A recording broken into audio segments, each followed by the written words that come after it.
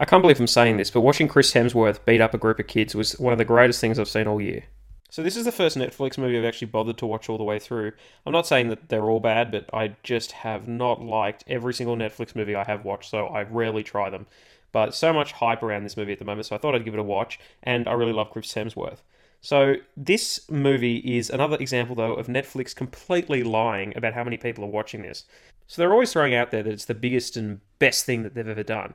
But they've taken it a level above this time. They were talking about 90 million people watching Extraction in the first 4 weeks. The thing is, this movie hasn't been out for 4 weeks, so that's just a pure projection. And in a lot of countries, this movie is not number one.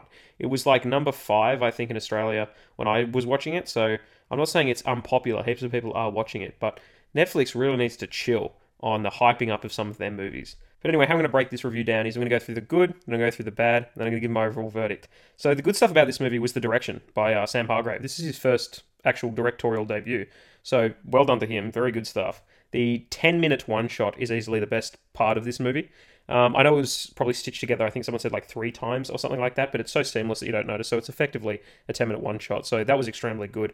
The only problem I had with his directing is if you watch the first like half an hour of the movie, almost all the shots of Chris Hemsworth are from a low angle. I understand that this is supposed to make him like come across as more powerful or whatever, but like chill on the low angle shots. Like it was low angle shot after low angle shot after low angle shot. So just in the future, I think that Sam Hargrave should really focus on sort of switching up his shot list a bit.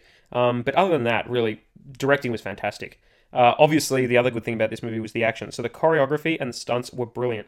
I watched Sam Hargrave break down how they did it. So they did the padding in the floor as opposed to the stunt people and Chris Hemsworth actually wearing the padding. So that way there was a lot more freedom in their movement and they could easily just fall and you get these realistic shots go from scene to scene. So that was very well done.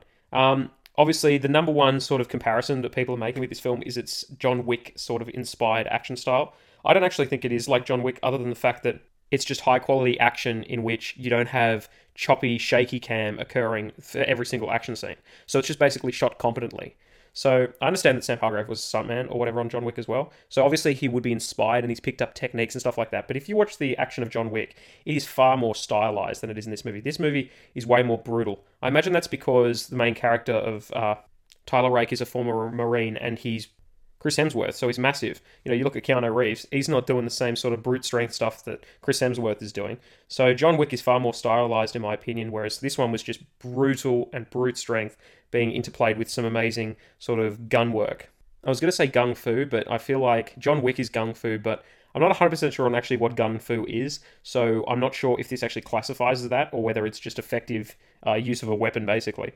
My favorite action scene was actually right towards the beginning where it starts with Chris Hemsworth with his, I think he had an AK-47, but as the scene went on, he had to start improvising, and he, uses a cup off a table and thrusts it into the bloke's neck as he comes up. He kicks out his legs, he uses the rake on the ground. All that stuff was absolutely phenomenal. And being Australian, I actually really appreciated how Chris Hemsworth's character was actually Australian, and he used Indigenous actors. So Chris Hemsworth's really good at that. He's got like Thor 4 being shot in Australia, so it gives work to Australian people in the entertainment industry. He's really good like that, trying to bring work to Australian talent. So props to Chris Hemsworth for that. The rest of the cast was fantastic. I think there really wasn't any downside from any of the cast, in my opinion. But the highlights for me was especially Randeep Hooda as Sanju. I apologize if I said that name wrong. I searched up how to pronounce it, and I think I saw someone else say it, so that's how I've said it. So if I am wrong, though, I apologize. And then the brilliant young man who played Ovi. So he was very good. A lot of times when you've got a sort of he wasn't a child, but he's a teenager, and sometimes teen actors can be really horrible, and I think he did a really fantastic job. So well done to him. But moving on to the bad of this movie, two are things that I had a problem with this in the movie, only two really. So the first thing was the filter over the movie. Now when I first watched the movie, I didn't have that problem because I was like, that's what it looks like. However, there's been a lot of controversy brought up about the use of the filter that Hollywood uses over these countries, for example, like India. Now, I just thought that's how they look, but if they're putting over this yellowy filter to make them look like that, so I think their excuse was it makes it look more dangerous or something like, okay, I guess, but it just seems a bit odd that you're not doing it for other countries. So I don't really think that you should be putting over the filters in countries like India because that's genuinely how I thought they looked because that's how every sort of Hollywood movie portrays them as. So, just make them look how it actually looks. I want to see what these countries look like. I mean, what the hell? Now, this movie, the writing was pretty poor. Now, I'm not saying the dialogue was poor. I thought the dialogue was perfectly fine. I'm talking purely from a narrative standpoint. So it was written by Joe Russo and a host of other co-writers, but I'm going to focus on Joe Russo because he's the sort of the main writer and the person that really pushed the development of this movie.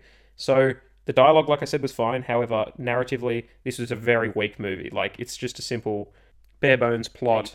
But I feel like the writing of characterization could have been a lot better as well. Like, to try and give Chris Hemsworth's character a lot of characterization, they did the flashbacks. I don't think you needed the flashbacks. I found them very distracting, and I understood what was going on without that sort of being pushed down my throat.